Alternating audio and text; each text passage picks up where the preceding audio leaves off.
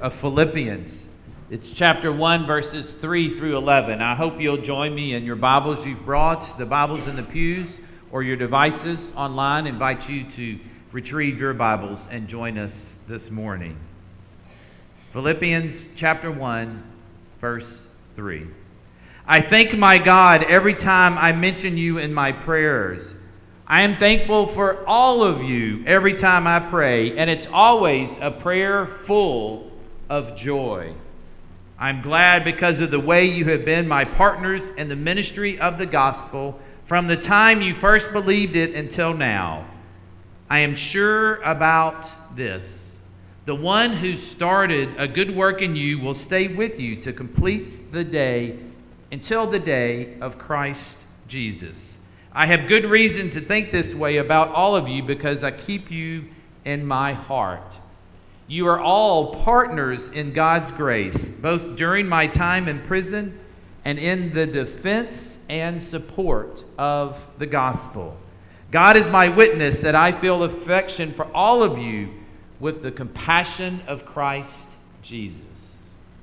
This is my prayer, that your love might become even more and more rich with knowledge and all kinds of insight.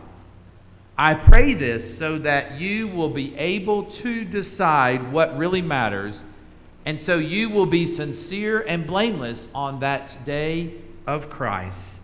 I pray that you will then be filled with the fruit of righteousness, which comes from Jesus Christ, in order to give glory and praise to God. The word of God for us, the people of God. Thanks be to God. Let us pray. Thanks be to you, Lord, for your holy word and a reminder in this busy and consuming season that, Lord, you come to fill our hearts with hope and peace and love. Recognizing, Lord, that we are so easily distracted, but may it not be of the lights of the season, but of the lights of the presence of your Son, Jesus, that together we're reminded of these gifts you bring. So, Lord, focus us now on your word, on your presence. May it be your Spirit that's felt amongst us. Set me aside that your voice may be heard clearly. In your name I pray. Amen. Did you read recently in the news about the man in Arizona who was accidentally invited to grandmother's for Thanksgiving dinner? It happened in 2016, and he's been going back ever since. Wanda Dench and Jamal Hinton met in 2016 after an accidental text exchange. Wanda thought she was sending her grandson a text. Has this ever happened to you, Grandma? But the grandson had changed his number. It turns out that Jamal Hinton got the message instead. And the two figured out their mistake and sent selfies to each other. And that's when Hinton asked, "Can I still come over for Thanksgiving dinner?" And of course, Wanda from Mesa, Arizona replied saying, "Of course you can. That's what grandmothers do. They feed everyone." That started a holiday tradition for them that's now in its 6th year. The two still celebrated the day together with a text message this year that Dench invited him, his girlfriend, and the rest of his family over for dinner. And it's become even more meaningful since Lonnie's husband died last year from COVID. Today's scripture, we learn about Mephibosheth. Mephibosheth is the son of Jonathan, who's the son of Saul. Now, do we remember David and Jonathan's relationship? What type of relationship did they have? They were best friends. Jonathan and his father Saul had been killed in battle. David has fond memory of Jonathan and discovers that Jonathan still has a son who's alive. So David invites Mephibosheth to the table. But it wasn't just a one-time invitation. It was an invitation that lasted a lifetime. So let us turn again to our scripture for this morning, 2 Samuel chapter 9, verses 1 through 13. 2 Samuel chapter 9, verses 1 through 13. Let us hear together this passage from the Old Testament. David asked, "Is there still anyone left of the house of Saul to whom I may show kindness for Jonathan's sake?" Now there was a servant of the house of Saul whose name was Ziba, and he was summoned to David. The king said to him, "Are you Ziba?" And he said, "At your service." The king said, "Is there anyone remaining of the house of Saul to whom I may show the kindness of God?" Ziba said to the king, "There remains a son of Jonathan. He is crippled in his feet." Then the king said to him, "Where is he?" Ziba said to him, "He is in the house of Mashur, son of Ammiel, at Lodabar." Then King David sent and brought him from the house of Mashur, son of Ammiel, at Lodabar. Mephibosheth, son of Jonathan, son of Saul, came to David and fell on his face and did obeisance. David said, "Mephibosheth." He answered, "I am your servant." David said to him, "Do not be afraid, for I will show you kindness for the sake of your father Jonathan. I will restore to you all the lands of your grandfather Saul, and you yourself shall eat at the table of mine always." He did obeisance and said, "What is your servant that you should look upon a dead dog such as I?" Then the king summoned Saul's servant Ziba and said to him, "All that belonged to Saul and to all his house I have given to your master's grandson. You and your sons and your servants shall till the land for him, and shall bring in the produce, so that your master's grandson may have food to eat. But your master's grandson Mephibosheth shall always eat at my table." Now Ziba had 15 sons and 20 servants. Then Ziba said to the king, "According to all that my lord the king commands his servant, so your servant will do."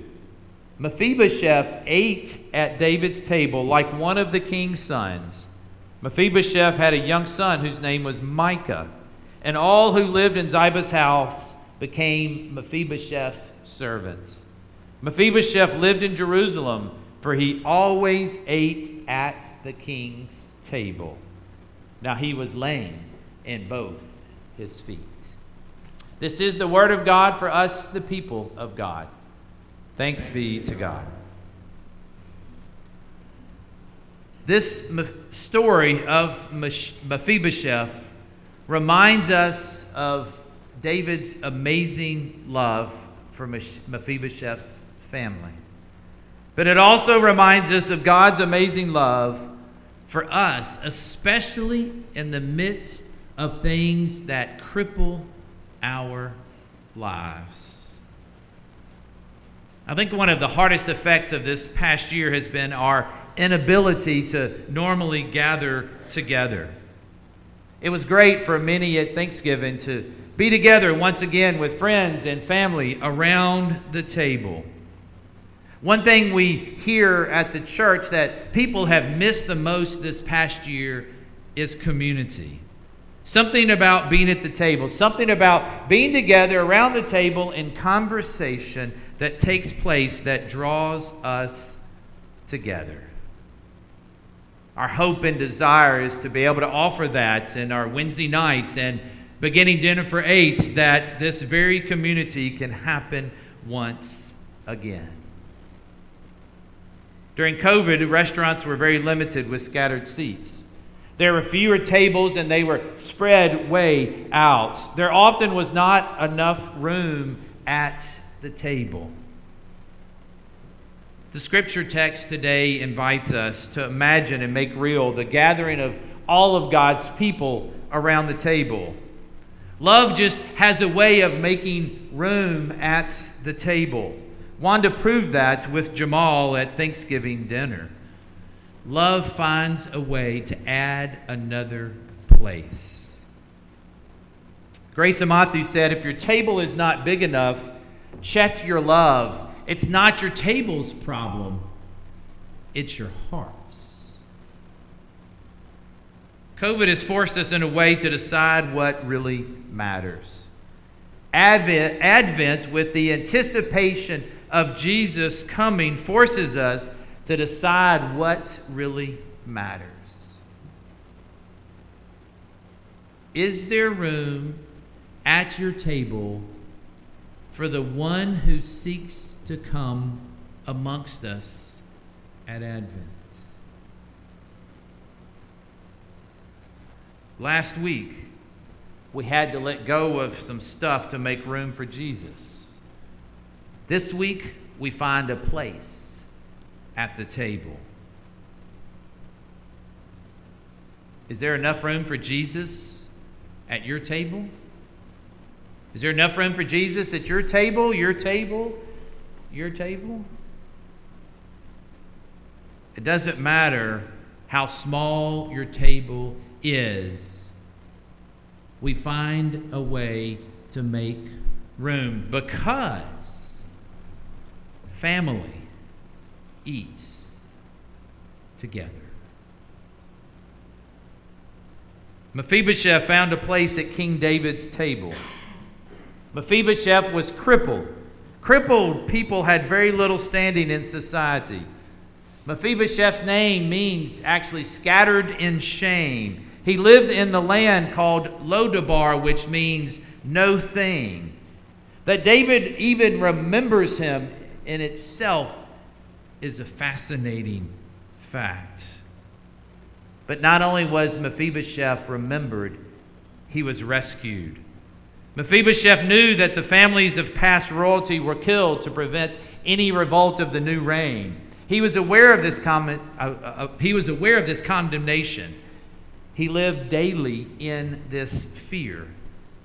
But David brings him from nothing to the king's table. Who do you know that needs to be restored? Maybe it's you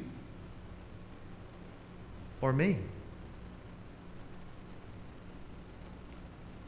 Mephibosheth is also restored. David gives to Mephibosheth the land that belonged to Saul. He commands the remaining servant and his large family to serve Mephibosheth. It's through this story and through this season of Advent that we learn that God too remembers us. That God seeks to rescue us no matter where we are or how dim our situation seems. And God desires to restore us to the place where He can commune with us. That's why He sent Jesus. I know many families have a tradition to alternate where they and their children spend the holidays. One frequent request is for all of the family's children to be together at the same place at the same time on the same holiday. There's just something special about having all the children around the table together. Imagine that one of God's favorite times is when He sees us all gathered at His table. Today we celebrate communion, the time when all the children of God gather around the Lord's table and remember that night in which Jesus gathered with His family around the table. I am sure the disciples had many fond memories of eating with Jesus. And when the disciples remembered, as they did every time they gathered, Jesus was there. The bread, the wine brought Jesus back for them. A powerful and holy part of communion for us is that it does the same. We weren't in person at the table at that Last Supper, but when we contemplate that night and we receive the cup and relive it as if we had been there, Christ is there with us in our midst, offering himself to us all over again. Mephibosheth remembers this daily as he gathered at the king's table. We remember this as we gather at our king's table. Something special happens when we gather around the communion table. Christ breaks bread with us, and he shares the cup with us. And mysteriously, we experience him. It's a miracle, as great as any miracle that Christ has ever performed. It may have been Christ's last meal, but it was a meal that never ends. For each and every time, Christ is ready to welcome us right where we are. And he is always there. But who is not there with us?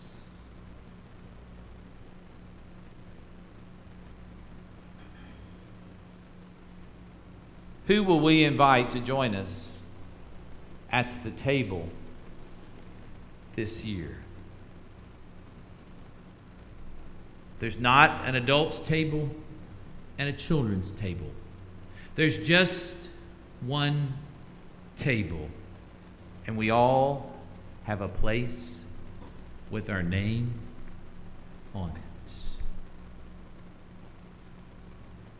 Thanks be to God.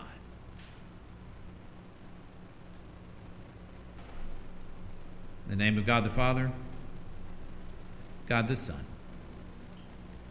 and God the Holy Ghost. Amen.